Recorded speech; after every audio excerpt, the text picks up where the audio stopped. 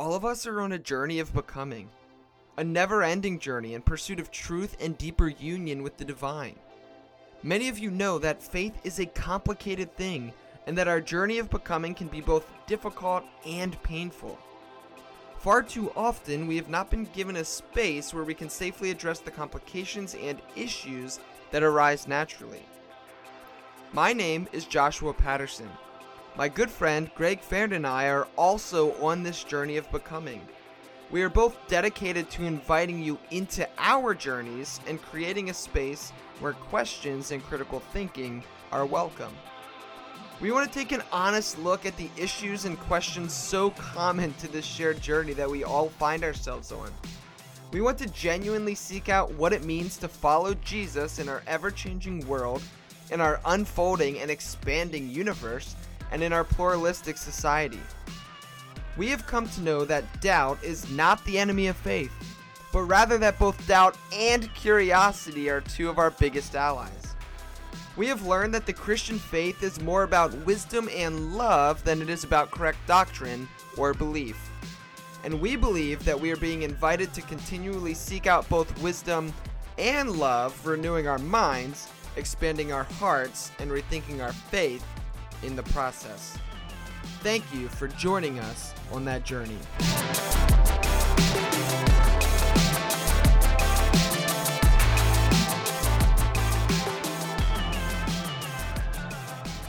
All right, well, welcome to another episode of the Rethinking Faith podcast. As always, I'm one of your hosts, Josh Patterson, and with me today is the ever cunning and magnificent Greg Farrand.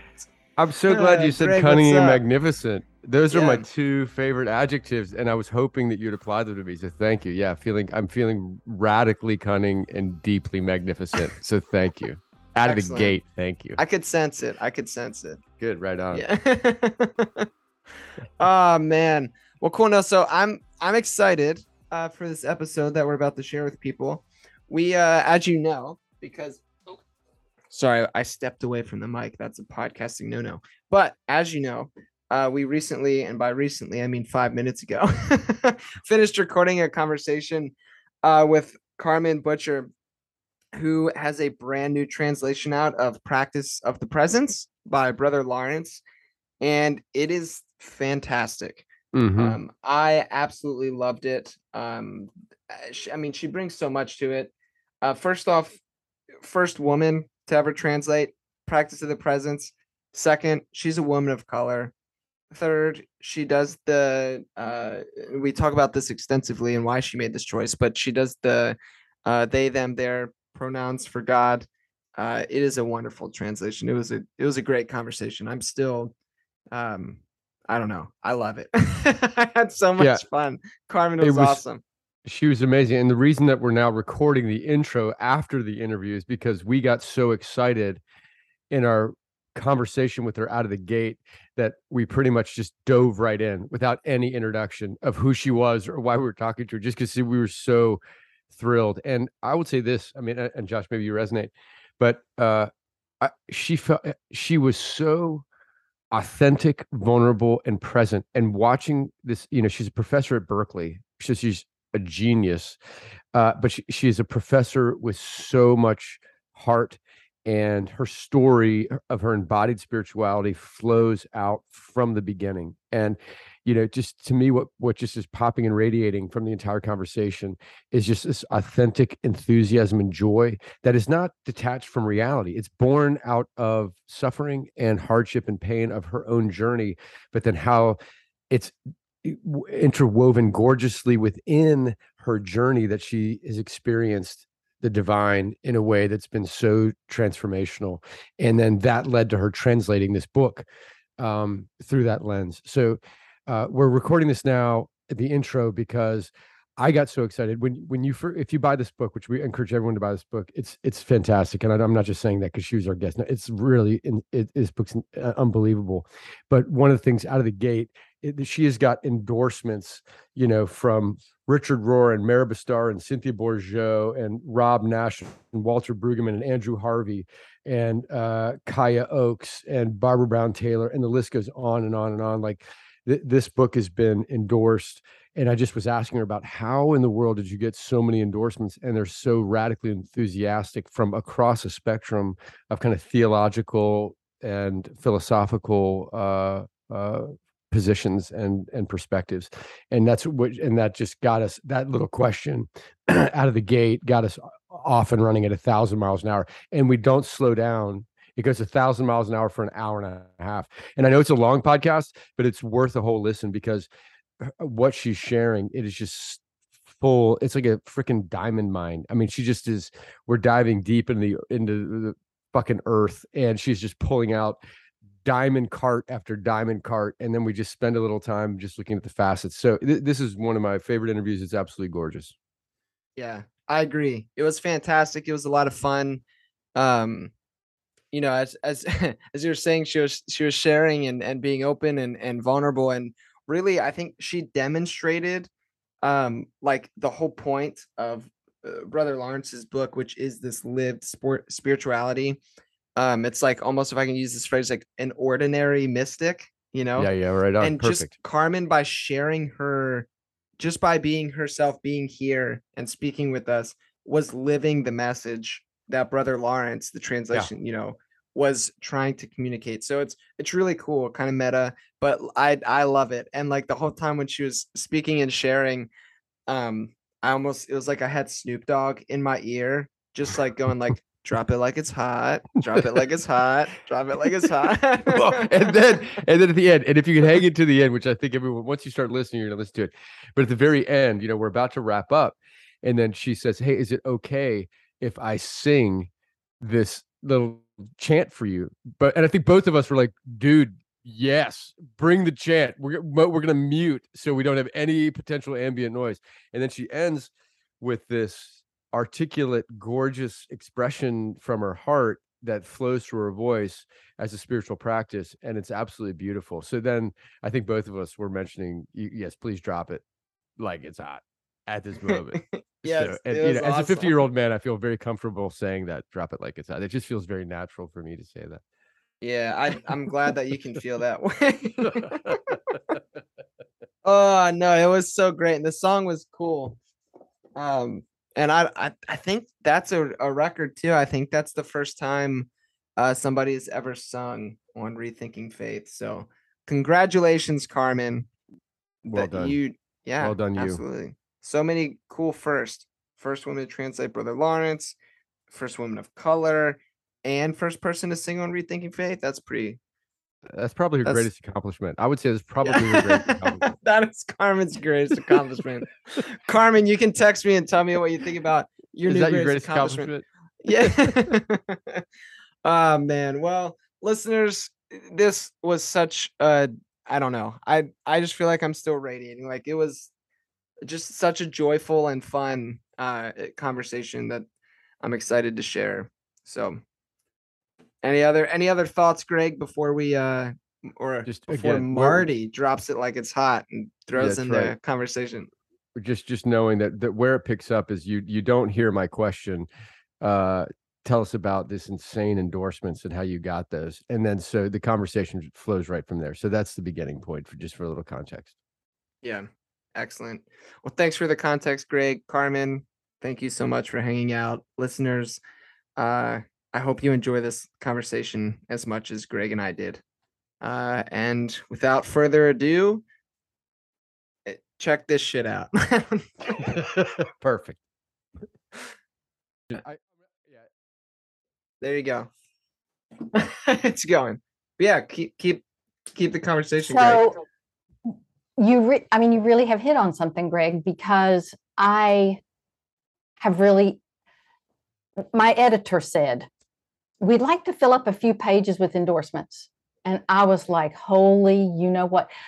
That is like, she wanted like 3 pages or so. And so all of a sudden I started asking people during the pandemic, and they kept, most of them said yes, or some were busy, or something, or had an illness because it was the pandemic beginning. But it just gathered momentum. I really am astonished myself. But at the same time, it was kind of like this book very quickly became more than a book. I've never done a book like this before. It became about friendships and relationships. It was almost as if it's a time release, like medicine of some sort, where Brother Lawrence drew me in, which is a whole nother story. And then his essence in me working with him just kind of made all these new relationships in my life. I mean, because it's not just somebody endorsed it, but it's like you started having a relationship with some of these people that, like Martin Laird has been my hero for like forever, like literally forever. And I think I've read, I'm one of those people, if somebody writes a book and I start reading that one book, all of a sudden I fall down a rabbit hole and then I just look for all the other, it's just like I have to eat it. I just have to just get it. And so having conversations with Martin Laird, I'm the kind of person too, just seeing his email in my box, I would just kind of levitate. But his conversation, I don't know. These endorsers helped me to see what Brother Lawrence was about even more, because I've always kind of suffered from being able to see things about myself, or like I'll even forget what I've done in the past. And Martin Laird really did, and all the others helped me to see. And the other thing was, I was really hoping we could get voices from all different backgrounds. And I'm pretty baby Huey because, I teach at Berkeley. That's mostly 17 to 20 person classes.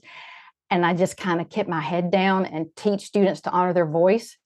But as I started reaching out to different people, I thought Brother Lawrence would like this because he said he's of no party. And so I'm really grateful for everyone who took time out of very busy schedules to help me. And it's so fun because some of them would say, like Jamie Smith said, "Oh, I'm so happy to meet you." And I was like, "Woo, I'm so happy to meet you." So it was really like about like friendships.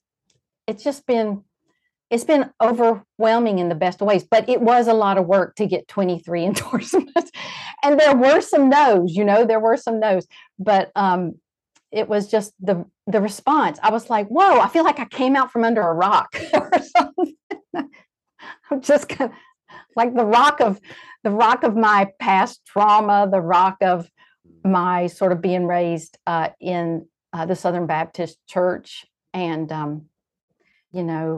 that's a whole nother story, that kind of thing. I mean, I don't know if you want me to add on to that just a little bit, or because maybe just to kind of name it as we frame this. So this is Carmen. She is the translator of a book that's coming out, Practice of Presence, which of course is a famous Brother Lawrence work.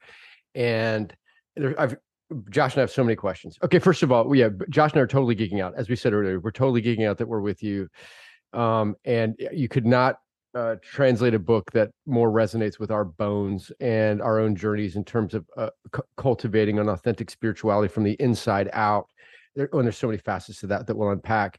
But again, we kind of like to start at the beginning with no one is coming to this just academically, right? In your journey, as you said, you mentioned you were from a conservative tradition, and through your story, you reached a place of, and then I want you to tell it to how you discovered Brother Lawrence, because it's such a good story, at the first time. But then no one writes a book without, there's a cost to it. There's so much work to it, and so it's got to be born. To me, especially your translation clearly is born from the inside out, born from your heart and soul and guts, and it's a work of passion.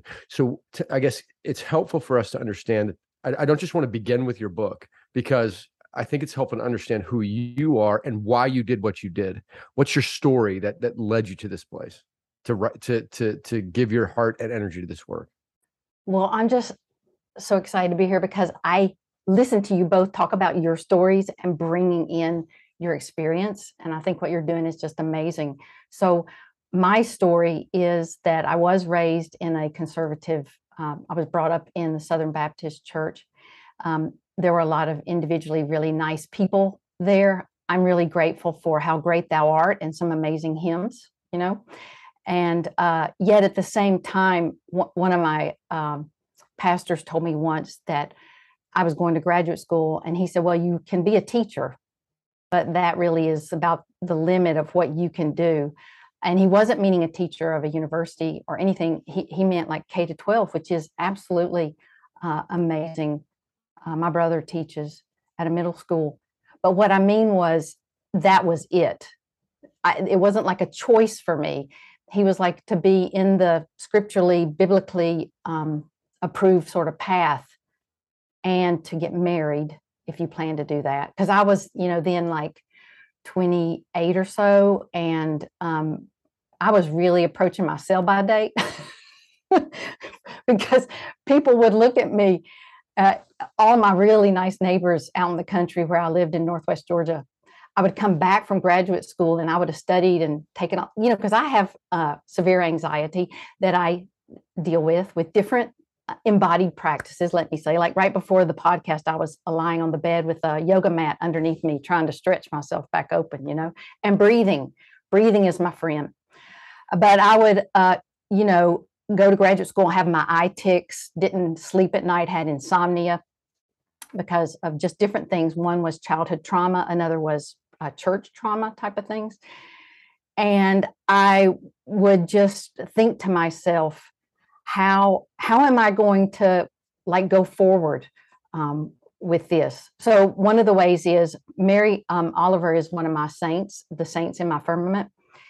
And I was sort of laboring under the supposition that I had to be good. And, you cannot be good. I mean, it's impossible. I mean, I've tried, at least maybe some people out there can, but I can't. And so Mary Oliver talks about going out into nature, and it saved her life. And that's also what happened to me. I would go out from sort of very dysfunctional home life growing up, and go out into the woods. And then Mary Oliver also writes, and this is the scripture of Mary Oliver. She says in Wild Geese, you do not have to be good.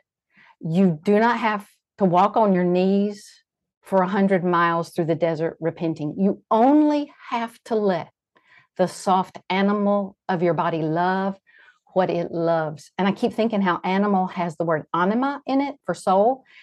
So in other words, I really came to the practice of the presence, to go back to your question, Greg, such a good question. I actually came to it before I knew I was doing it.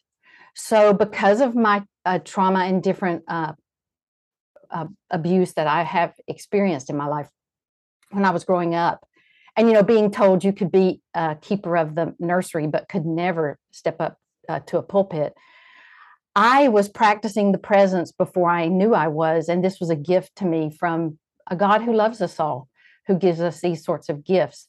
So actually, how did I hear of Brother Lawrence? It's not so, what do you call it? If you were putting a Snapchat filter on it, it's not so shiny and everything. It's more like that little piece of paper that gets stuck to your shoe when you're walking down the sidewalk. It might even be toilet paper. It's more of that kind of story. So I read a little bit of Brother Lawrence growing up, because you can't escape Brother Lawrence if you're raised in sort of Georgia, and, Guidepost, Billy Graham, and Reader's Digest sort of home that had all that. And then I met with my editor who was been pestering me for 10 years to do another book since The Cloud. But honestly, my dad died, my family moved across country, and I just didn't have the bandwidth. Then finally, during the pandemic, she sent me a little message on social media and said, hey, you want to meet up to talk about a book? And I was like, yes, I think. But I was very hesitant because I was teaching online. It was the pandemic. And at the end of this very long list of things that she said, you could do this, what about this? She said, and then there's Brother Lawrence. And something in me went like a tug, like really like the first time I saw my husband. There was a tug. It's exactly the same thing. Exactly, pretty much, not exactly, but very in the same category of an invisible tug of love. And so I didn't tell her anything, because I thought, what if Brother Lawrence's theology isn't healthy enough for me? Because I've had very very traumatic experiences in the church. And I thought, I can't translate, it's so intimate translation. It's like giving Brother Lawrence a hug for so many years. And so I started looking at the French. Thank you, National Library of France, for making that book and the other books in this free. I started looking at the 1600 books, 1692, 1694, and so on, 1699. I started looking at those and I fell in love. I just kept translating because it was really like eating. It really was like cherries. It's like somebody brings home cherries from the grocery store and you're like, I got to wash those babies and get them in my mouth. It was like eating those fresh cherries from the store. And then I started looking at the other translations, because one thing is, when you translate, you want to see what everybody else has said. And you want to have a billion dictionaries open from the 1600s and before. And you want to have the Oxford English Dictionary open, and you want to read history books, and you want to, as much as you can. But I started noticing that Brother Lawrence was so much way cooler and more open than the translations, that the translations were more binary, like good versus evil. That really spoke to me, because as a kid growing up, I tried to be good, but every time I'd say damn or shit, or today it would be fuck, because that's one of my favorite words. I try not to say it all the time, but it is one of my favorite words. Me and Anthony Hopkins, apparently. But every time I would look at the translations, which I was very grateful for, I would see Brother Lawrence wrote that he stumbled. Really, the French verb is tomber, for tumble. He would say he stumbled when he did harm to himself or others. He didn't say, he used the word sinner once. And the word he did. Now Joseph may bring in, Joseph is a priest and he's more a nobleman type of person. But he uses sinner once, and it's P-E-C-H-E-U-R in French. And that comes from the root for foot. So I bet even when he used pécheur, he was thinking of feet. And he's really somebody who was injured in war and limped. And so I discovered that Brother Lawrence was not binary. He was a mystic. And I just didn't see that in the past translations, even though I really respect them and they're good, And so that's why I got involved in it. So then I didn't tell my editor, because my inside life is so different from what people see on the outside. People see on the outside, you translated the cloud and stuff, but I literally am a really nervous person. Like, I had to take some Bentyl before this interview because I get stomach. I have things, you know what I'm saying? Like I just do. But so I didn't tell my editor, because I thought, what if I can't do it? I've never translated French before, much less early modern. And so it just turned out to be this thing that blew the hinges off my soul in the best of ways, because he's so gentle and he helped me see me. Like, I have shadow self, like everybody else, but also I had gold in my shadow I couldn't see. I'll be honest with you. I really love one of the reasons I love what y'all are doing. Y'all get on here and Josh talks about seeing I don't know if it was NFL draft or NBA draft, and crying. Okay. And showing emotions. And Greg, you talk about having difficulties growing up, and you talk about cocaine, and you talk about your feelings. And I'm like, I never felt like I belonged in church. Growing up in the Southern Baptist Church, I never felt like a whole human being. I felt like I was worthless. That's not good theology. I had a conversation recently with Matthew Fox, and for the Mystic Summit, and he was saying how he's trying to glue Genesis 1 back into the Hebrew Bible, or the Old Testament for Christians, where it says the original blessing of, and the earth is good, and everything and everyone in it. And I've been spending most of my life, with the help of kind friends, kind husband, I've been trying to reclaim my sacredness and to treat others that they're sacred also. So what happened is, I got into Brother Lawrence, and he turns out to be so calm. He is the calmest person I know. And he's dead. Have you heard? I really have a hard time believing that sometimes. He seems so alive to me. He really does. But I don't know if that answers your very good question, but That is such a good question. Yeah. No, it most definitely answers Greg's very good question, and in a way that I think it fits so perfectly, rethinking faith, because you didn't just give some kind of like academic answer, but rather you gave like, here's my embodied experience, that's really what Greg was asking. Like that's what we want to know about, because that's interesting, right? That's, Rob Bell once told me, he was like, dude, people are infinitely interesting. And if you live your life with that assumption that people are infinitely interesting, then like your life will be way better. So you should maybe Okay, because like I remember you also said, he said once when you were interviewing him, just let go of all your notes and sink down into yourself, right? So that was what I was concerned with the translation was, and my editor even asked me at the end of it, she said, do you mind to write up your translation philosophy? And I was like, I have a translation. I said, do I have a translation philosophy? And so so this is how I go along in life. I have relationships that help. I'm almost blind. And I say this with great respect for people who are physically blind. And I have friends who are physically blind, but there's a part of me that's blind about myself. And so when my editor Lil said, why don't you write up your translation philosophy? I didn't dare tell her, but I didn't have one. I didn't know, but it was that embodied thing. But I have to tell y'all both too, I still have deep down, sort of at the root of me, and I'm always having a sort of love-hate relationship with it. The part of me that thinks if Bernard McGinn read this book, what would he think? or Martin Laird, before even I dared reach out to those two gentlemen. So I do have a part of me that is like, but it's also me. What I'm trying to say is, it's the reason that I have a love-hate relationship with it is it's not just Martin and Bernard, who really well embody academics, but there's part of me that's going, is this accurate? Is this accurate? What are you doing here? But the interesting thing is, all the past translations of Brother Lawrence have no translator notes. It's just, this is it. And that's fine as far as it goes.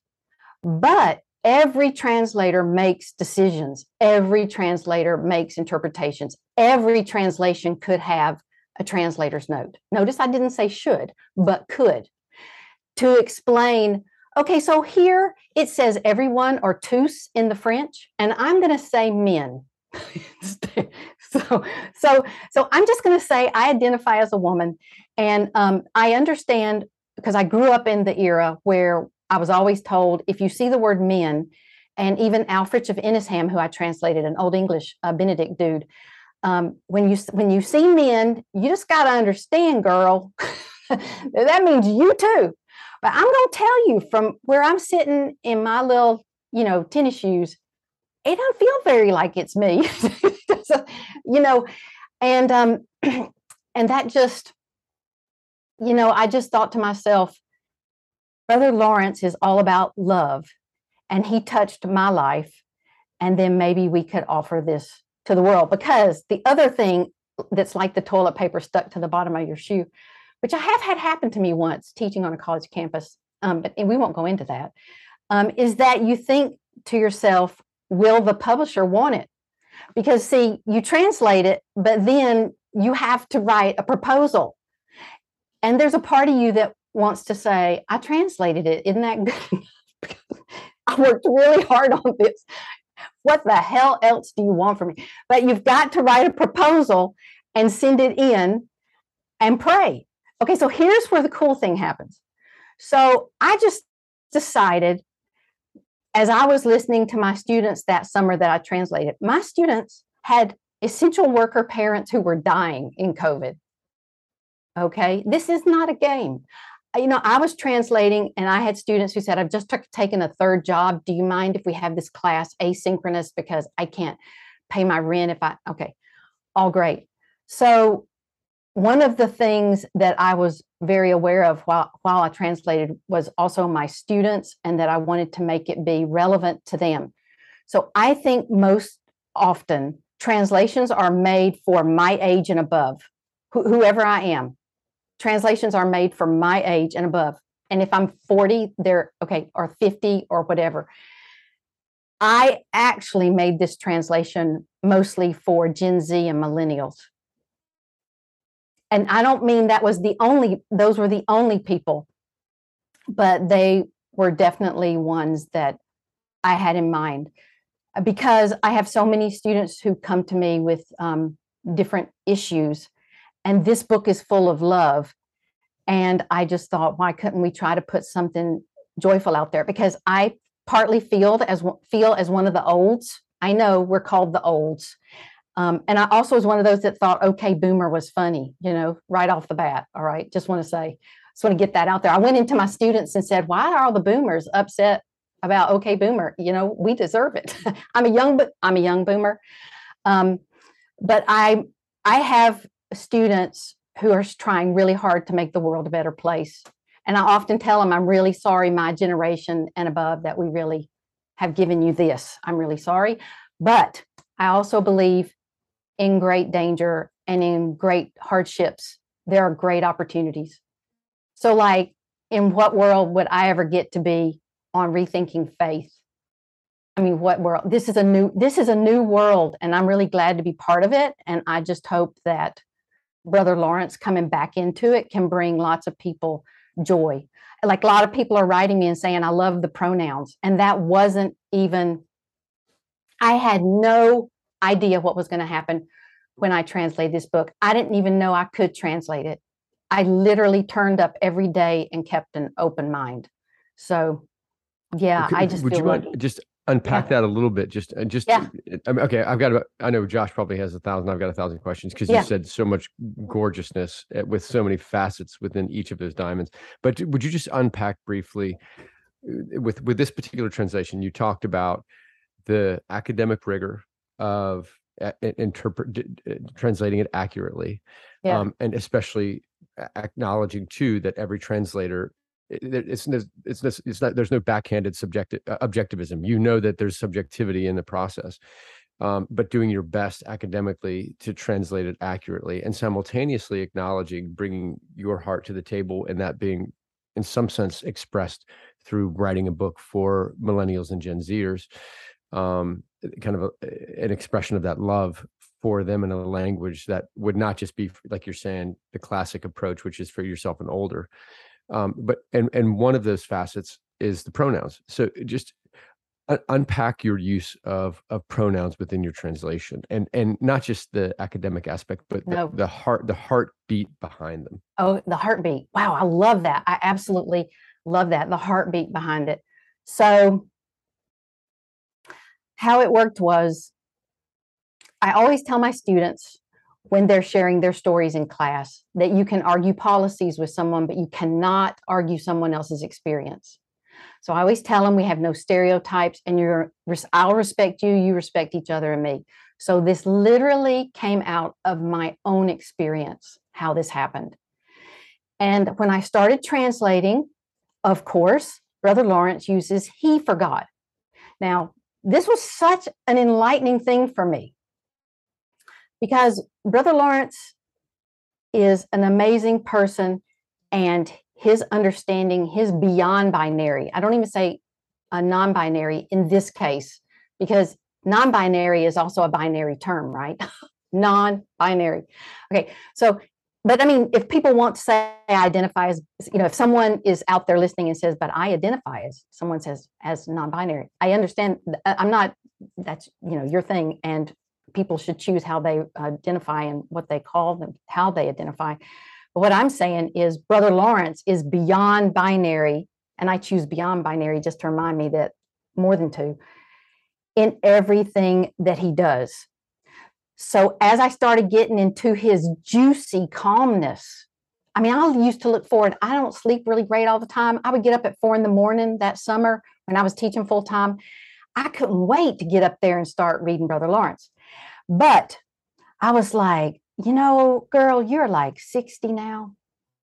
And he and God, that just really doesn't do it for you. And recently, when I interviewed Rabbi Rami Shapiro, he was like, I really got no interest in God the Father. He's such a sweet, he is such a sweet person, lives in Tennessee, such a sweet, written 1,000 books, amazing books. And so I'm just like, ugh. So I played with it. So I know Mirabai Starr, who's amazing, interspiritual teacher, author, everything, nonfiction, award-winning person, really. Sometimes she will do, I've learned, he on one page and she on another page for God. So everybody who's a translator is trying to figure out what to do with pronouns.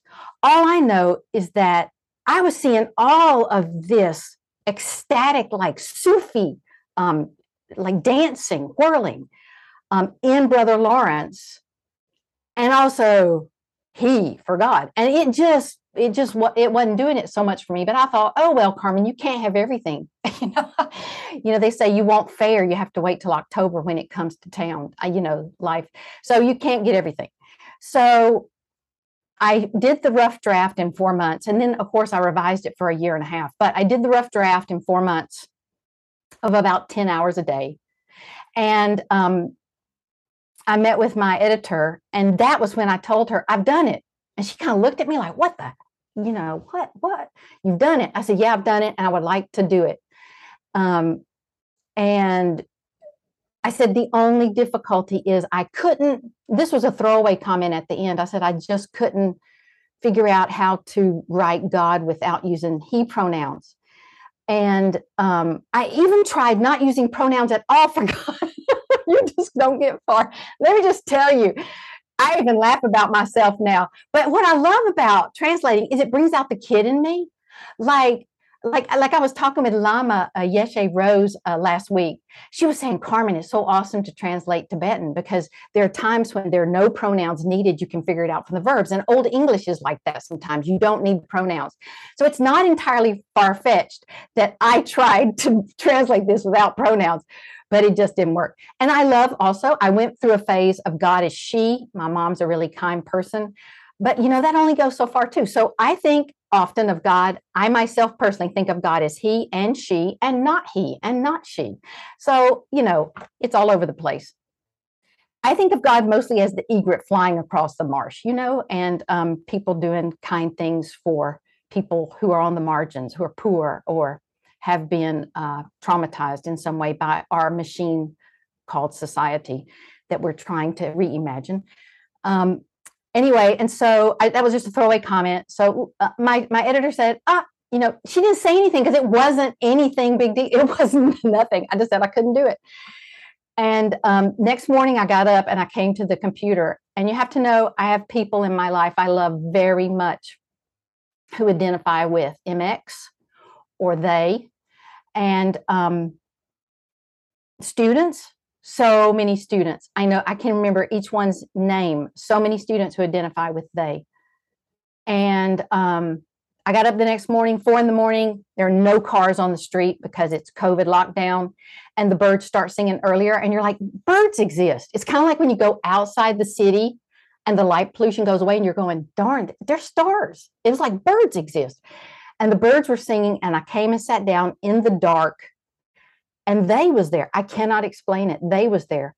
Because the other thing that irked me about the text was that it hasn't in the past been made so clear to my mind, at least to me, that Brother Lawrence has a very lived theology of Trinity, a very Trinitarian, a very lived, a very relational theology. So I started reading Ann Hunt. I started reading how each one of the, it reminds me of The Shack. Let's just say I love The Shack. So I'm seeing how each one of the Trinity is represented in Brother Lawrence's understanding. He loves Mary. He's got this feminine energy going on. And so I was like, they. And I was like, oh God, that would be, oh God. And then, Josh and Greg, you don't just do a search and replace with pronouns. This is kind of like, this is just kind of like a very intimate thing. And so I thought to myself, I've just finished this draft and now I need to go through and totally redo everything because I wanted to be sensitive to the fact that there are times when it says, Brother Lawrence says, because his understanding of suffering, as my friend Lama Yeshe Rose pointed out, his understanding of suffering is very like dukkha in the Buddhist tradition, which I've studied a lot of. I'm not Lama Yeshe, please know, but I've studied a lot of for my own healing. And his understanding of suffering is very deep, but he does sometimes say things that if you took them out of context, you might use to hammer people with. So somebody told me once, he says, God will let you suffer as long as he wants it. That's how he writes it. And I didn't want to necessarily use they there when it sounded like God, when it could be taken out of context to be God as being somebody who lets you suffer. And then it's they there, because I really wanted to bring everyone in inclusively and be kind. Okay. So I thought to myself, this they works academically, to go back to Josh's and your point, Greg. The they works academically because it emphasizes the lived Trinitarian theology, where each person in the Trinity is an individual. So Josh can like the beer he likes, and Greg, you can like the coffee you like, and I can like the coffee I like too, or the beer. What I'm saying is we each get to be ourselves, and we're dancing together in that perichoresis. So the other thing was, I thought to myself, all the people in my life who I know, when they read he or she, they don't feel included. Don't we care about that? I mean, don't we care about the fact that, I care very much that I live on land that belonged originally to Ohlone tribes. Belonged, I use that word advisedly, that was tended to and was stolen. And so I just really went back through and thought to myself, what an opportunity, Carmen, because it's going to take you days and weeks to do this. It took me days and weeks to do the they. But I thought, what an opportunity for people who I know, like my fifth grade teacher, my gifted fifth grade teacher, because I'm neurodiverse, but I've always had a few teachers who went, you're kind of worthwhile. So thank you, teachers, for that. Reading was so hard with my dyslexia, but I've had a few teachers who believed in me.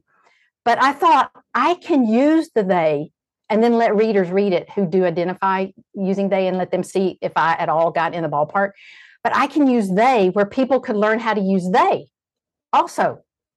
But really, have we ever stopped to think, if God is only he, whether or not we mean it, no matter how well-meaning we are, it makes it seem like only the masculine is divine. And that's not healthy even for the men, because then the men think, men that I know, I'm not trying to say this as a all-sweeping comment, but some men I know I'm friends with, can't cry, gotta be, whatever is this notion of God is great and always in charge. So I was just thinking, maybe this could be, number one, it's more comfortable for me the they, and it also is a bit weird for me too. I remember even going, nobody's done this before, girl. And sometimes when there are things in the sentence beforehand, like books, like there's books, you think if I say they here, will they know it's God or the books? So, and here's the rub though. When we use he for God in past translations and in Christianity in general and other religions, we don't have the difficulty of knowing when the he refers to someone else or to God. We have so enculturated over the years. But I try to be with, I say little prayers all the time, little ones. And I tried to say, please show me what to do. Do I put the they here or not? And I literally redid it so many times I can't even can tell you. So I did it for myself to feel more comfortable reading it. I did it to honor the lived Trinitarian theology. Thank you, Ann Hunt. And I did it also so that hopefully my students and family and friends who identify as they would maybe for the first time find themselves in a spiritual classic. That's what my hope is. And then it kind of took off. This was decided in the dark because it was just given to me, and I just was trying to be faithful to the Spirit. I have heard other people talk about this before. I'm not really a woo-woo type person. I don't go around looking for these spiritual things. But the few times in my life I've been nudged, I pay attention because they're usually things that feed me and help me heal because I need it. So I really did it first for me, for my own healing, but then also for Christianity, because I think Christianity has a lot of beautiful treasures that have been buried under binaries. And the binary, what is it? I read somewhere that scientists, I did a lot of research into this, nerd that I am, that scientists categorize sometimes, some scientists, insects into those with jaws and teeth and those without, or something like that. But actually, there are more than 2 categories for even insects, but we just pretend that binaries work. Binaries they rarely work. See, I don't want to say they don't work because then that makes it a binary, but binaries rarely work. Can I just say that? They rarely seem to work. And the other thing that bothers me about binaries is that they set up somebody above the other person. And that might sound okay if the person is the person above, but the problem is being above someone is not fun either eventually, or just isn't healthy. So that's the they. And it's really funny because some of my friends, I went on a podcast recently, and one of my friends said, I just have to tell you something. When I first started reading it and I ran into that they, I was like, yeah, I just don't know if I like this. and this was like a podcast being recorded, and I thought, what's? And I thought, smile, let's see. And then they said, and then I was like, man, I really liked it. Like this is, and people have told me that it speaks to people of all identifications, like people who identify as cis, straight, people in the queer community who identify. I don't really like using those terms, but what I'm saying is people from all different points of view are saying that it's a breath of more than fresh air, that it's kind of like an openness that's new. So I hope that it brings much, much joy to people.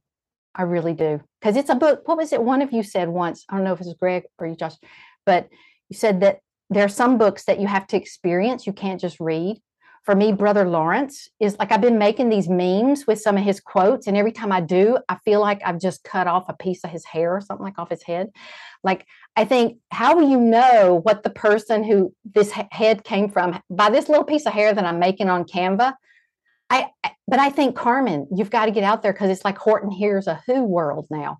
I want to say, Brother Lawrence, So I do take some little pieces out, but Brother Lawrence is an experience, really, to be immersed in, to my mind. And then to realize that God is love and that I'm love, that we're all love. That to me is the true thing. And everybody is invited. That's the thing. Everybody. Yeah. That really strikes me from what you were describing. At the beginning of this interview, you talked about that when you really were leaning into experiencing Brother Lawrence, that you said he blew the hinges off of you because of his gentleness. And I just thought, that seems a bit contradictory, right? It's blowing hinges off from gentleness, but simultaneously, that's the very nature of what is the most transformative, right? And then you also described, I've never heard this adjective with calmness, juicy calmness, and both of those together, that the most powerful and the most powerful thing that transformed you was gentleness. And that what was magnetic to you, that was just had this solar pull of gravitation, was his juicy calmness.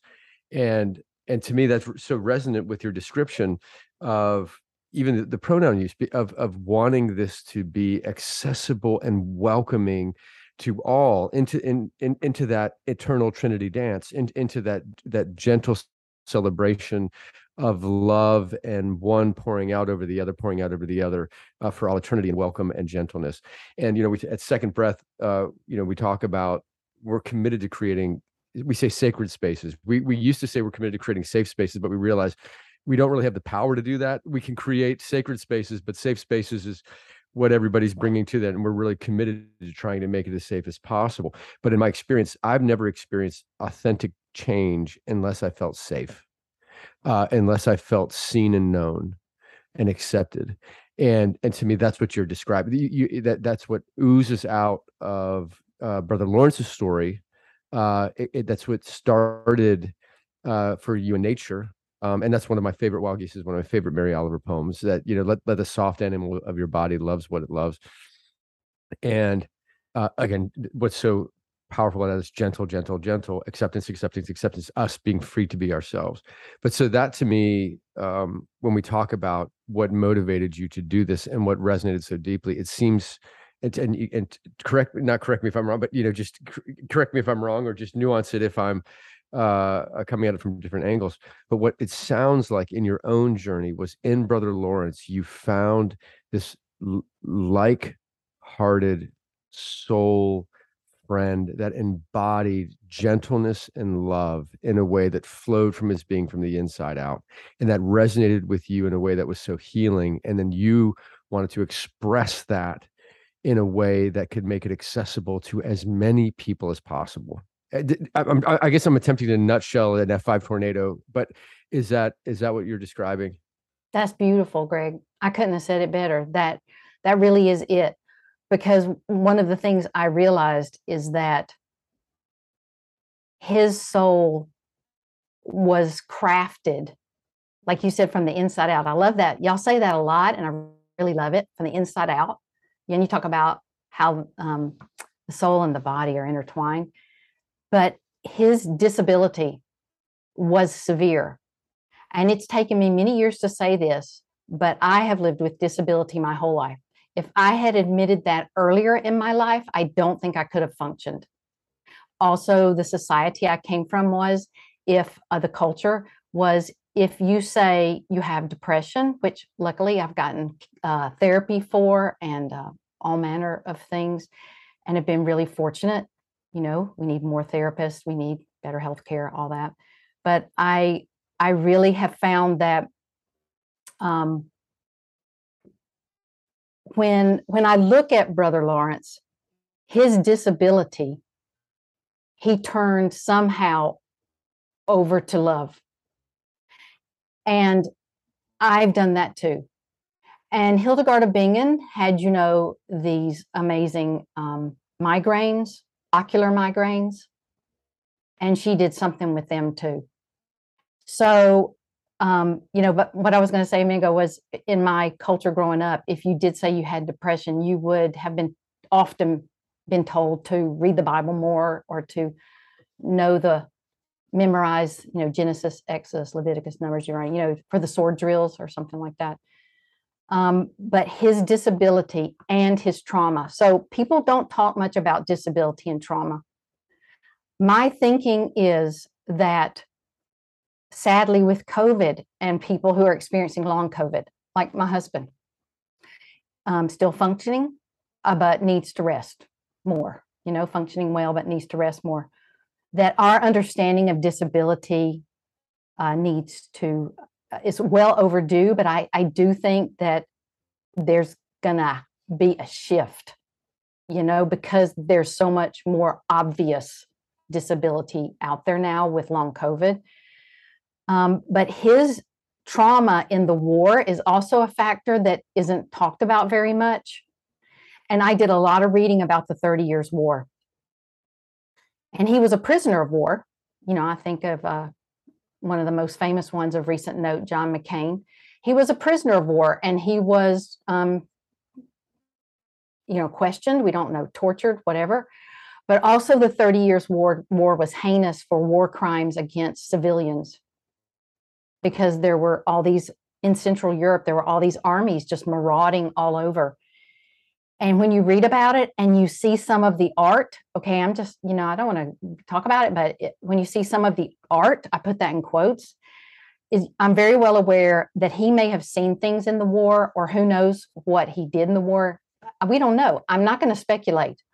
All I know is, when you get into his words in the French, when he describes his emotions about the war, he says he looked at his youthful days, and he looked at his time there with horror. So it's like he has post-traumatic stress disorder. And I know we want to keep brushing all of these mental wellness things under the rug, but I teach, and my students, they're not shy to talk about mental wellness and the need for more resources. So Brother Lawrence, his theology comes out of his turning to love in his disability and in his trauma. It's as real, it's very desert father, desert mother. Like when you think of somebody like the desert father Moses, or somebody who might have killed some people. I mean, this isn't like where you dress up in your pretty outfit and go to church on Sunday and try to look like you've got it all together, or, Instagram post. Although that will never be me because I'm not that good at it. But Brother Lawrence is definitely, you summed it up. I couldn't sum it up any better. The other thing is, we don't talk enough about the fact that he didn't like the kitchen work, and kitchen work was women's work. Sorry to say, but when we used to have gatherings growing up, and this is just how it is or was. First of all, I had Cuban as part of my background in the South, and a woman. So whenever we had big gatherings, I helped prepare. I always washed dishes. It's like just one of those things.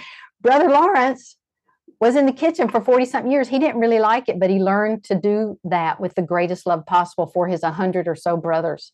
And later, and think about how messy kitchen work is. Like, it's messy. You don't even make a little cheese sandwich without there being some mess, much less cook for 100 brothers.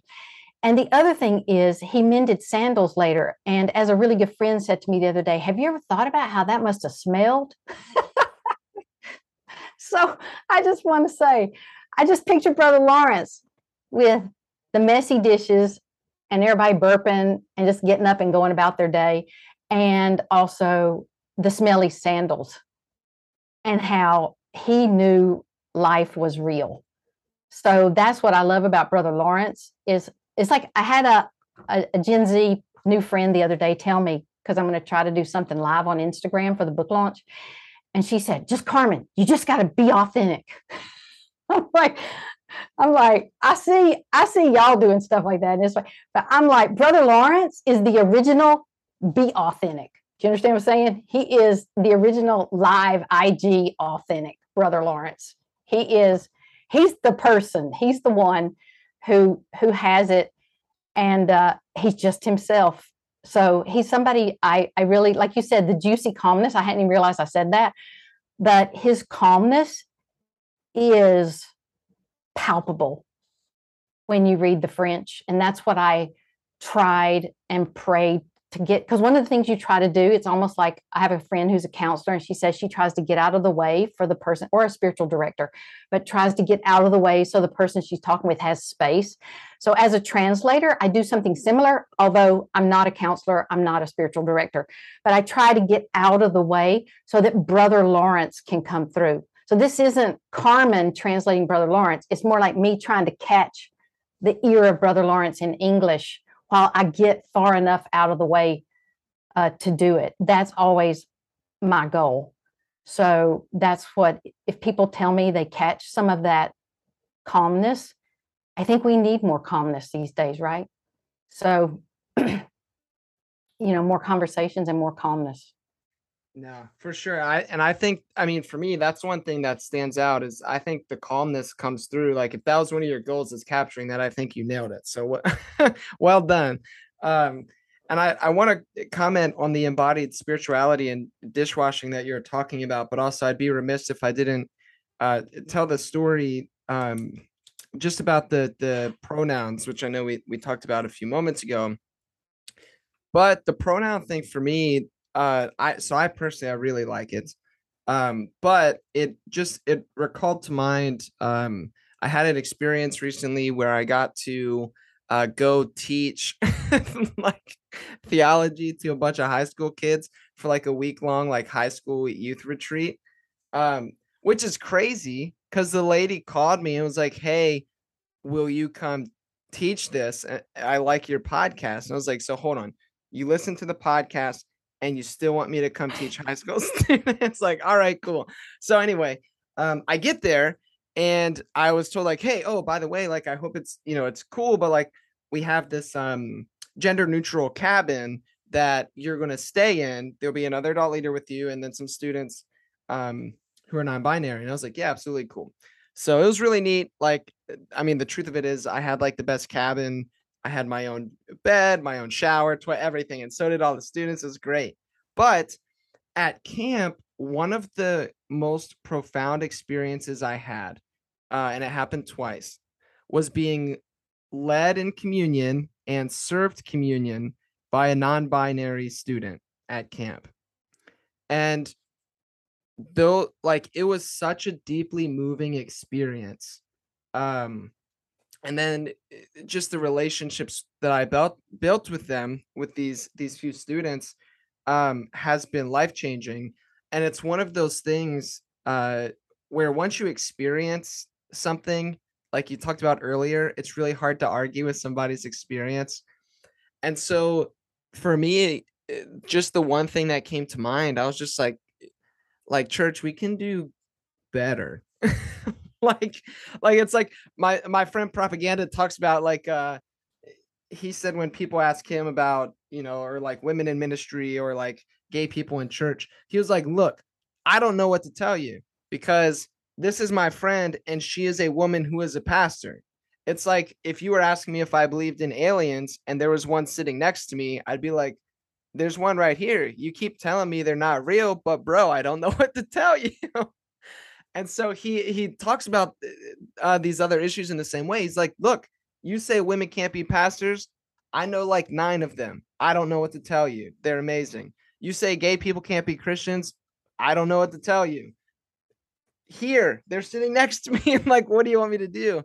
And so that embodied experience of having these non-binary students literally like read the communion, I don't know, whatever the right liturgical words, whatever, and serve communion was a transformational experience.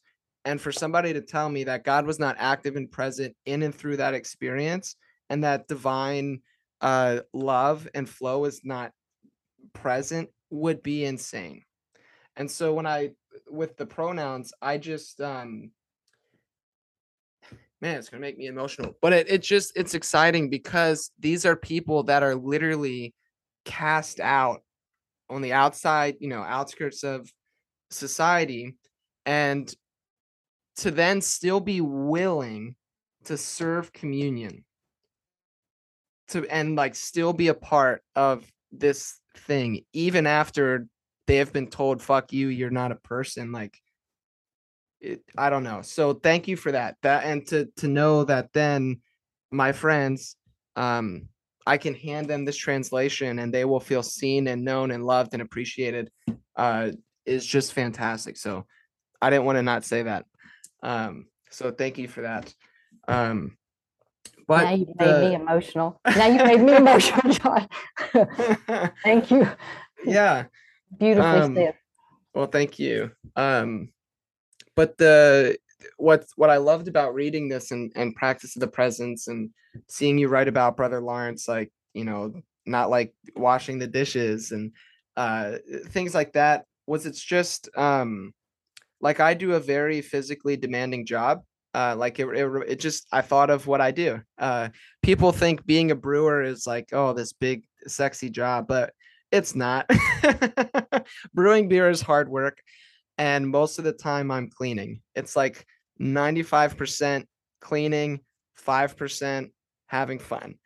And so even in moments at work, I'm working in a quote unquote secular space, where I'm cleaning kegs and cleaning tanks and scrubbing floors. And, just then like in these moments, as I was reading this and then being at work, by myself, working my ass off, but then also thinking about Brother Lawrence and then trying to myself practice the presence and just recall, what I'm doing in this moment matters. And I can do it with the most amount of love and gentleness and care and compassion that I can.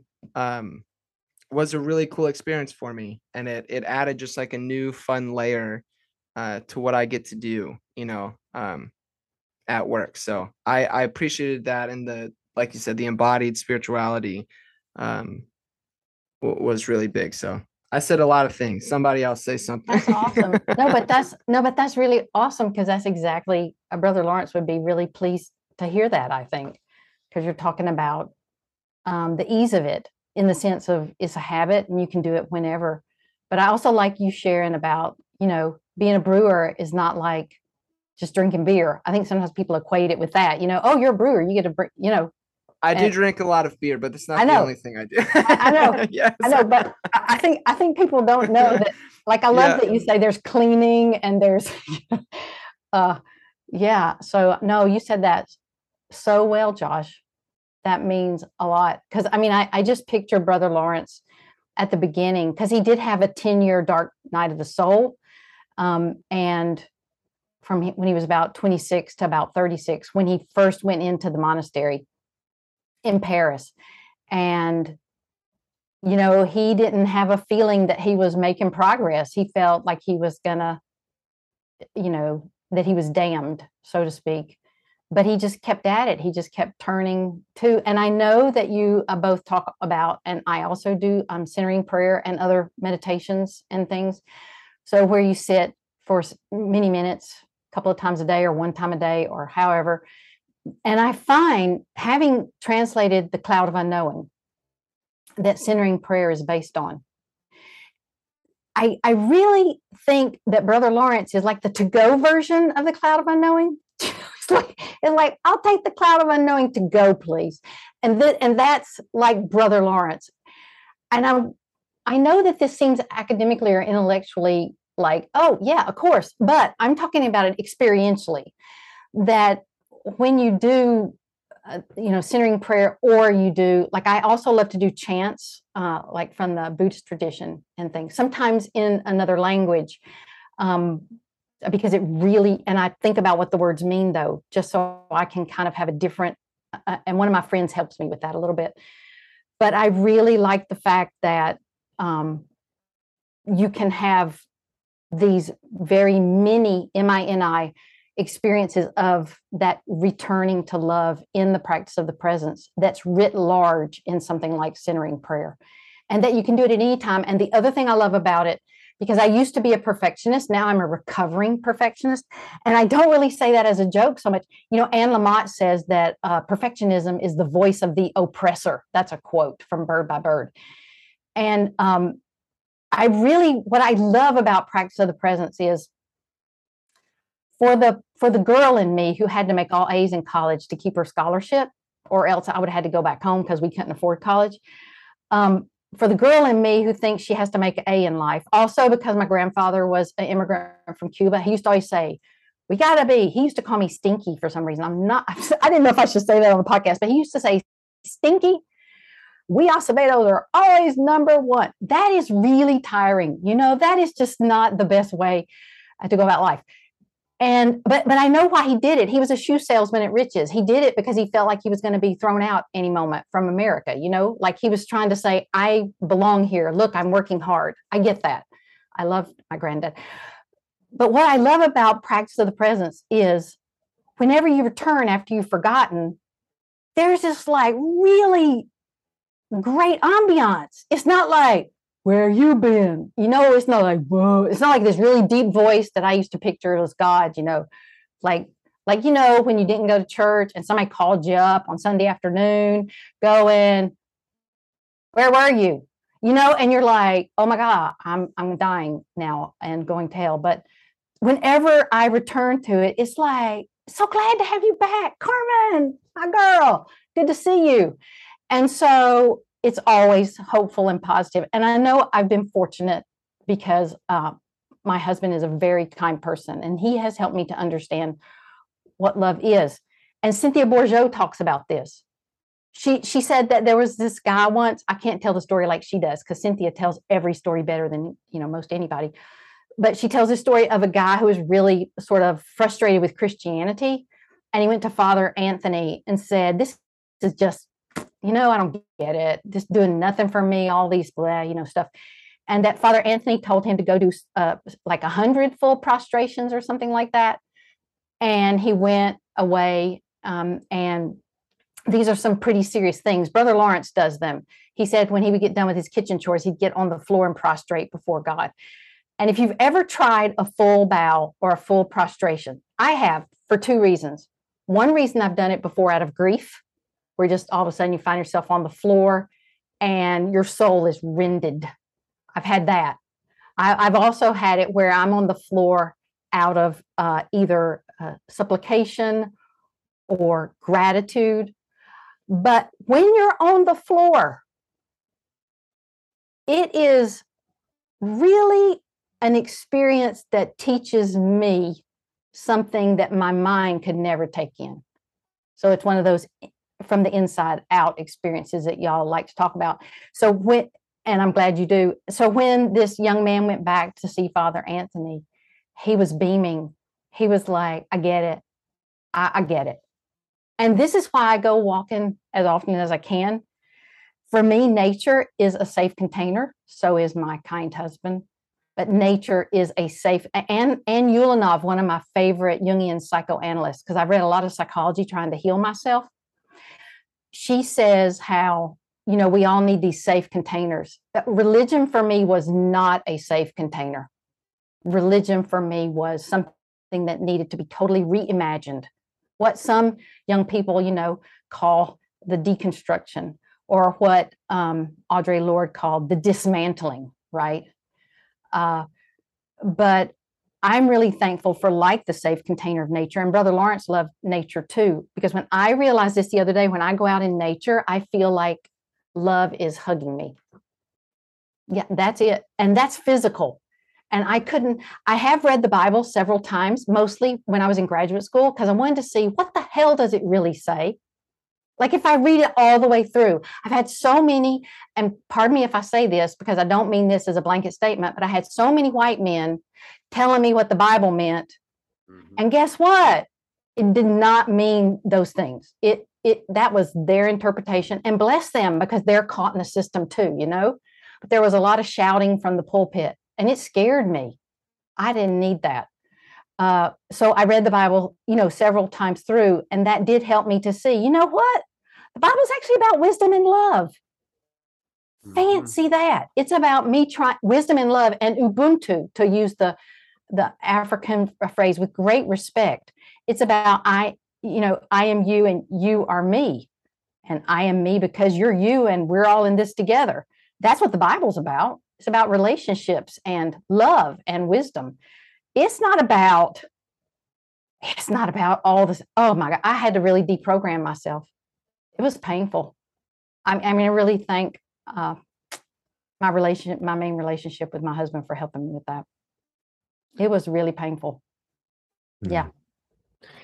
And well, thank you for sharing all of that. And in particular, what struck me, and well, first of all, so much of it comes out of pain, right? I just think it is this place of oftentimes those of us who've gone through especially technicolor pain and suffering, it often leads to us becoming very brittle and cynical and jaded, or very tender and open and soft, but not much in between when there's that technicolor suffering. But one thing that you described, and Josh, you hit on this as you're talking about washing out the barrels, or I know I'm got it wrong. I'm probably that's more wine language, right? You're an expert, Greg. Speed. I believe in you. I'm more of the wine guy, but I appreciate there's a beer guy here.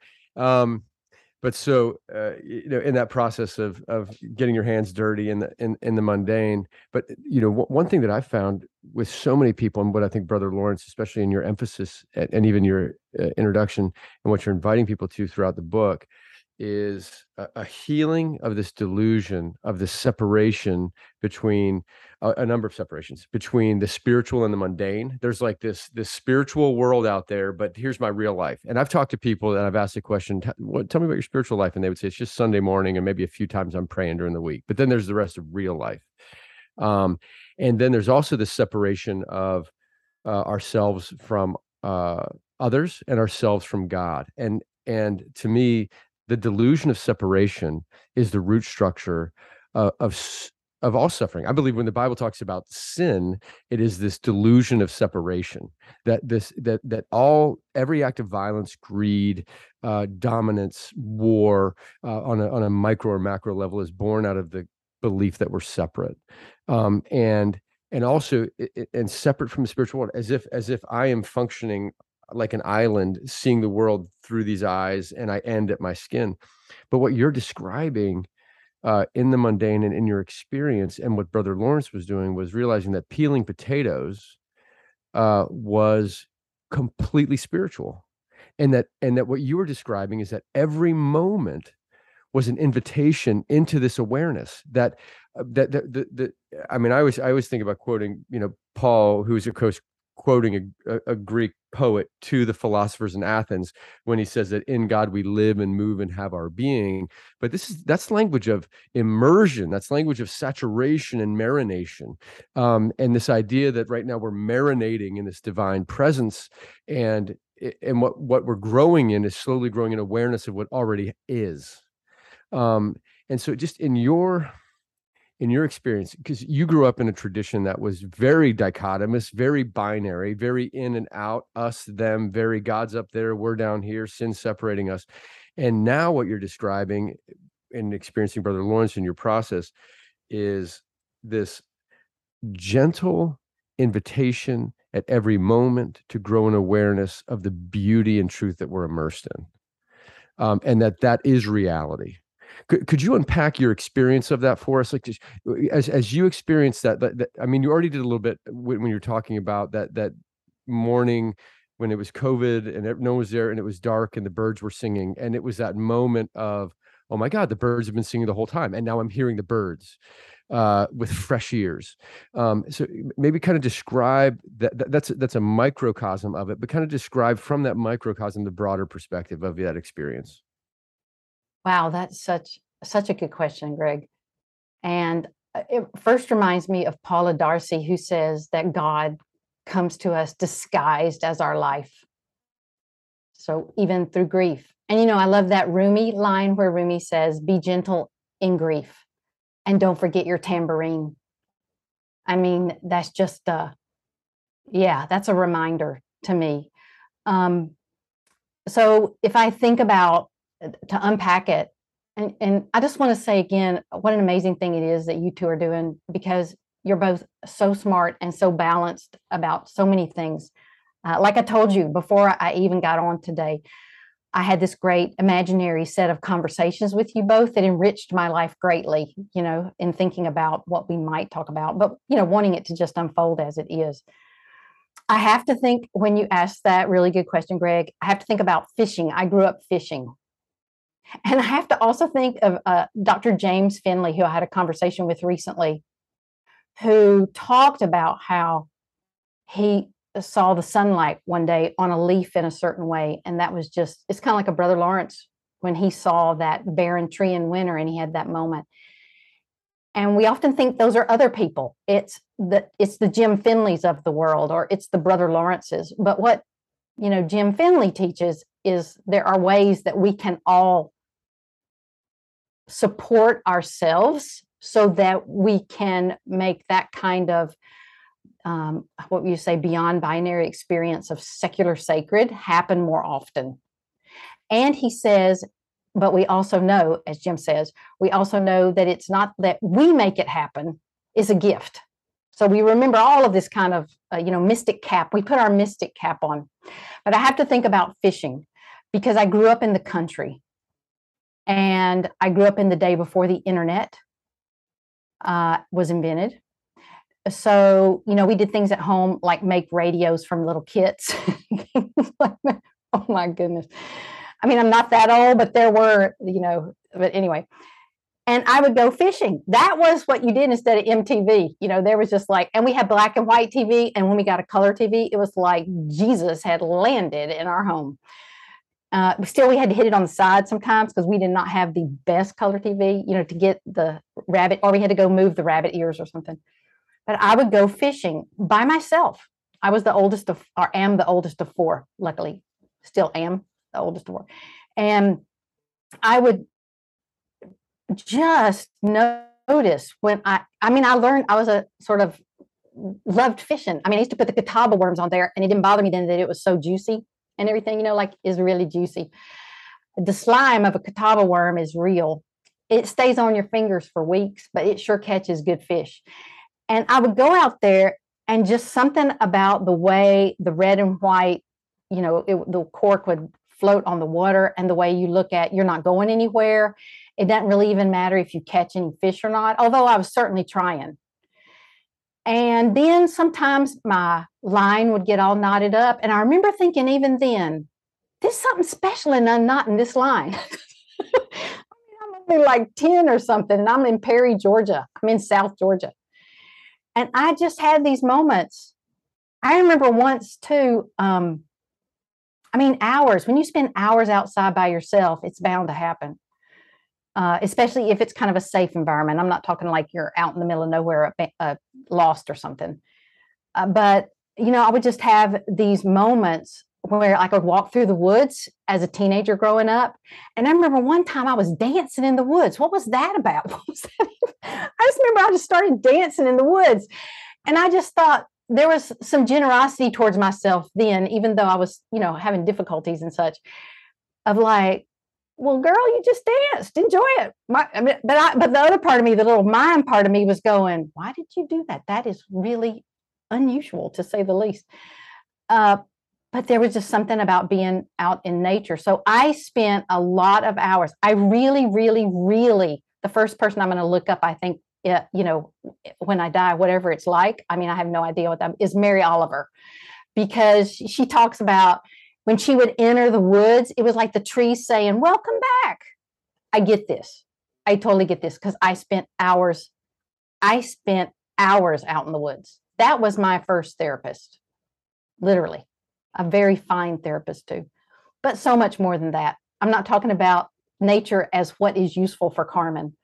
I just mean the spirit was so strong there that it really did help me. So I did a lot of walking. I was telling a Trip, Fuller the other day, that on Homebrewed, how I really found when I was out in nature that I felt a kind of calmness that I felt nowhere else. I can't explain it, but it kept me coming back. And that's what I think, Brother Lawrence, that spirit is what I wanted more of. And that's why I feel really fortunate to have been able to actually, I'm keeping looking at my book here to give me, good vibes for staying on point. But I really think that being out in nature for hours on end is what mostly saved me. Although I will add that I started doing Lectio Divina, so sacred reading, and it came out of my Southern Baptist roots. So I just, it's complicated life, right? So one of the things that my mother taught me was to memorize Bible verses. And even if you just deal with he wept enough for Jesus, if you really meditate on he wept enough, it will really upend your world. So, I can do all things through Christ who strengthens me. I did all these, but what happened in graduate school when I was having such bad insomnia, like sleeping literally 2 or 3 hours a night, and still made Phi Beta Kappa. So that's why I'm saying people look at my life and go, wow, well done. And I'm like going, man, I've been through so much shit.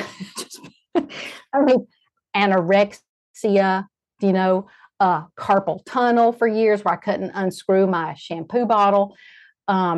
So yeah, but when I was in graduate school and having such severe insomnia, I would walk through Athens, Georgia for an hour, like in the morning, an hour in the evening, and I'd be meditating on Bible verses. So it was nature and also these wise Bible verses.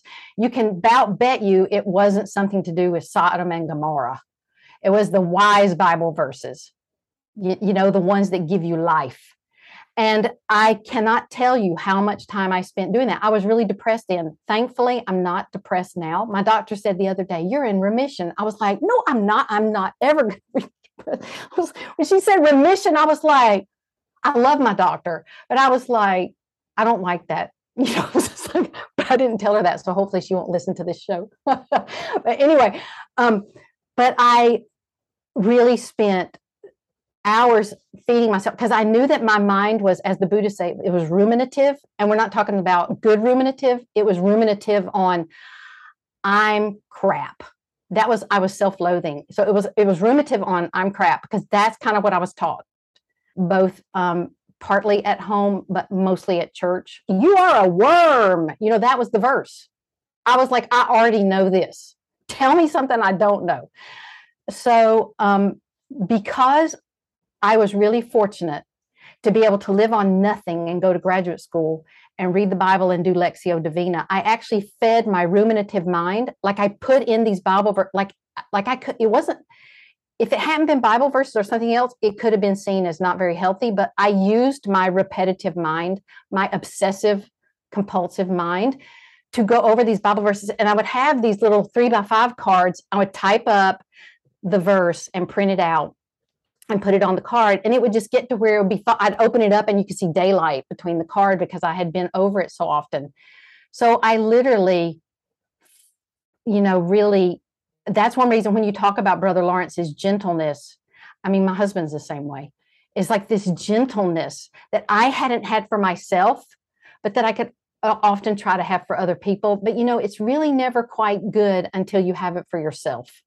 It's just, we're really, that sort of self-compassion has been my, ever since like my mid-50s, self-compassion, something about starting to teach at Berkeley. I guess one of the reasons is because I was older, but also at Berkeley, a lot of my students got there because they're so conscientious. And so I started saying to my students in conferences, do you practice self-compassion? not a secular, I'm not talking about religious self-compassion, whatever that could be. But I'm just like, do you practice self-compassion? Or I would say to my students, do you consider yourself a perfectionist? They're like, oh yeah. And so I started, because I was already working on self-compassion for myself, bringing it into my curriculum and saying to my students, you rock. Like, hello, are you drinking water? Are you telling yourself that you rock? And so it's changed my world in a lot of ways. So it's been both nature and words. But here's the other thing. Eventually, I think Christianity, the way I was taught it, broke something in me. I'm just going to be quite honest with you. I was having difficulties on my own, but I feel as if the theology that came to me broke something in me. And in order for that to heal for me, please note, I am not advising this for everybody. This is my experience, as you say, and as you all both say, and I love this. And by sharing my experience, maybe it'll be helpful for somebody else, but it's not a dictation or a dictate of anything. But by trying to heal myself, I came to understand that I needed also my Buddhist friends. I needed my Muslim friends. I needed my Hindu friends. I needed my atheist friends I needed my friends who are Stoics, who do something else entirely. And so I started realizing when you are hurt or injured and you're falling, and I know Pema Chodron says, when you're falling, you're just aware of reality, and that's so true. But there's a certain kind of falling where you're like, oh shit, I'm never going to stop falling. When you're falling and you're quote unquote hungry in some way or need some healing, when the medicine is presented, you don't ask what its name is. I'm not saying, I'm just saying, when the medicine presents itself, you say, thank you, very humbly. And so I was really fortunate to find some healing in different places like Rumi, or like even my friend Shima. She wrote me one day out of the blue saying, I love your Cloud of Unknowing. And she is a practicing Muslim. And I was like, oh my God, I've always wanted to have a friend who could read Rumi in the original. And, they just want to have one of those Spock moments where my friend Shima puts her hand on my head and I hear Rumi. And you know what Shima always says, you can't separate Rumi from the music. And we play Rumi all the time. Rumi isn't something that Shima sits with just and goes, it's like singing And at all occasions, Rumi is just like Brother Lawrence. He's just there, you know? So I think what you were saying, to go back, Greg, after this long disquisition, is that our separating the secular and the sacred, and our separating like I'm over here and you're over there, instead of I am who you are and you are who I am. And yet also, if Greg likes wine and Josh prefers beer, and because of my digestion doesn't work so great, I like coffee for now, although I would drink anything with you, then that's good. I mean, okay, so here's my one gripe with things as it was when I just think one of the things that's difficult about the separation is it turns religion into a football game. So it's like you have Georgia and Georgia Tech. And I went to University of Georgia for my graduate degree. My dad went to Georgia Tech for his undergraduate. That caused some tension, you know. But it's like we have Christianity, and Christianity saying, woohoo, we got it through the goalpost. We got it. We're the one. We know how to play the game. And the other is another team, and they're not good. And I think this mindset, I see it shifting, and I think your podcast is one of the most important ways to help continue that gentle shift conversation and experience sharing, because y'all put out I know you also with other people, Josh, but y'all, you know, you and Greg now over 150, I don't know, like you got bukus of podcasts out there with rich, good stuff in them. And I'm just hoping we can get to the point where it's like, we're all in this together. That's what my hope is, because we need each other, really. Y'all are really, but what y'all are doing has really touched me, because y'all joke and you laugh, and then you're brilliant and wise and human. And so I just want to say thank you that separation point is such a really, really good point. I just want to be as good a human being as Tao, our rescue cat, is a cat. That's just what I just want to say. And I just read this book. I was asked to read with an eye to endorsing John Sweeney's book, Sit in the Sun. And it's about spirituality and cats. So we rescued our cat Tao. He's Siamese or whatever. And all I know is that my massage therapist, because I've been having some carpal tunnel lately, my massage therapist said, you know, Carmen, you're not the only one who's messed up about this kind of stuff. I said, I don't know why I can't get my life together. And she said, if we just were all like our dogs and cats and stretched every hour, we would be so much better off. Like Tao just goes over. He came to us with the name Tao, but the people who rescued him were calling him Teo. So I thought his name was Teo. And I was telling my husband and our daughter who lives with us, I was saying, Teo, that name's got to go, you know? And then we saw on his folder, it said Tao, and we don't want to call him Dow because that just he looks like a towel. But isn't that weird that his name is Tao? I just want to say, Greg and Josh, I only have one goal in life, is to be like Tao or Brother Lawrence. I'll take whichever comes first, really. Well, that's hilarious. That's perfect. Well, first of all, I just so much, the amount of territory you've covered and the whole thing, you know, one of the things that Josh and I are passionate about is approaching spirituality as embodied. And we talk about the three centers of intelligence, not just the mind, but the heart and the body. And that when we invite our guests, especially, you know, brilliant writers and academics, sometimes there's a temptation to just speak primarily about concepts that are intellectually stimulating, but everything for us needs to be rooted in real life and what leads to authentic transformation and really just the experience of love. And all that you shared today was an embodiment of that. So thank you, just out of the gate. And then also in terms of what we're putting out into the world to be a part of its healing and transformation, which I think is our passion, your passion. From your book, The Translation of Cloud of Unknowing, to your book that's coming out soon, Practice of the Presence. It is so, from the very first page to the last, as you're describing, it is an embodiment of that gentleness. It is an embodiment of shifting the idea of the spiritual life from laborious or climbing a ladder to as natural as breathing and resting and abiding in the divine love that's all around and within. And as we begin to each absorb that and metabolize it, it ripples out from our lives, in this continued healing movement. We cannot. So I know Josh and I just can't recommend enough when this book comes out for folks to go pick it up. And you've just been an absolute delight, and it's been an honor talking with you. Thank you for sharing not just your insights from your translations, but how that was born out of your story. I feel, I say this on occasion, but I really do right now, as I'm just leaning into what my body is feeling. I feel like a full sponge where I just have been soaking up so much richness and goodness and the beauty of your story and the authenticity and the hardness and sadness, along with the joy that emerged from that and you're processing through. I feel like a full sponge. And I just want to say thank you for sharing yourself with such vulnerability and presence, not just to me, but to all the folks that are listening. So thanks so much for coming today, Carmen. It was a real gift. Thank you, Greg. Thank you, Josh. Would y'all mind if I sang one song before I go? You can use it or not. Drop it like it's hot. Drop it. Yeah. Because I know y'all got those super editing skills that are just amazing. So one of the things, because you were asking what I do, one of the things I do is sing. My name Carmen means song or poem.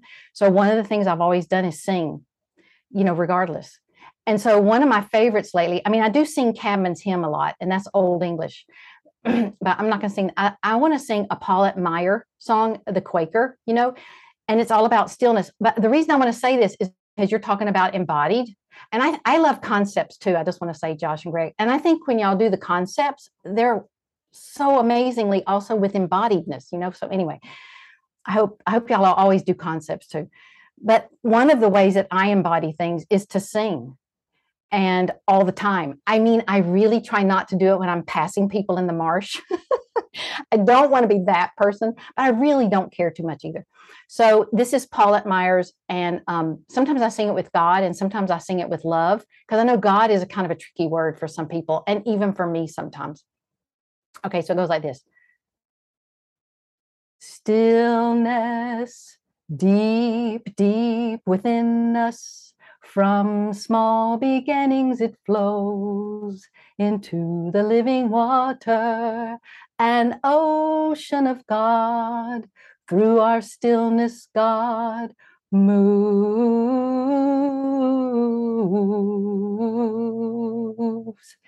And if I sing that for 10 minutes or so, it really does help me, because the other thing is it gets me thinking about the breath. Actually singing, I read somewhere lately that Hildegard of Bingen, to sing her chants is like breath work, because they're so, and so I just think we sometimes forget that singing and chanting is also breath work.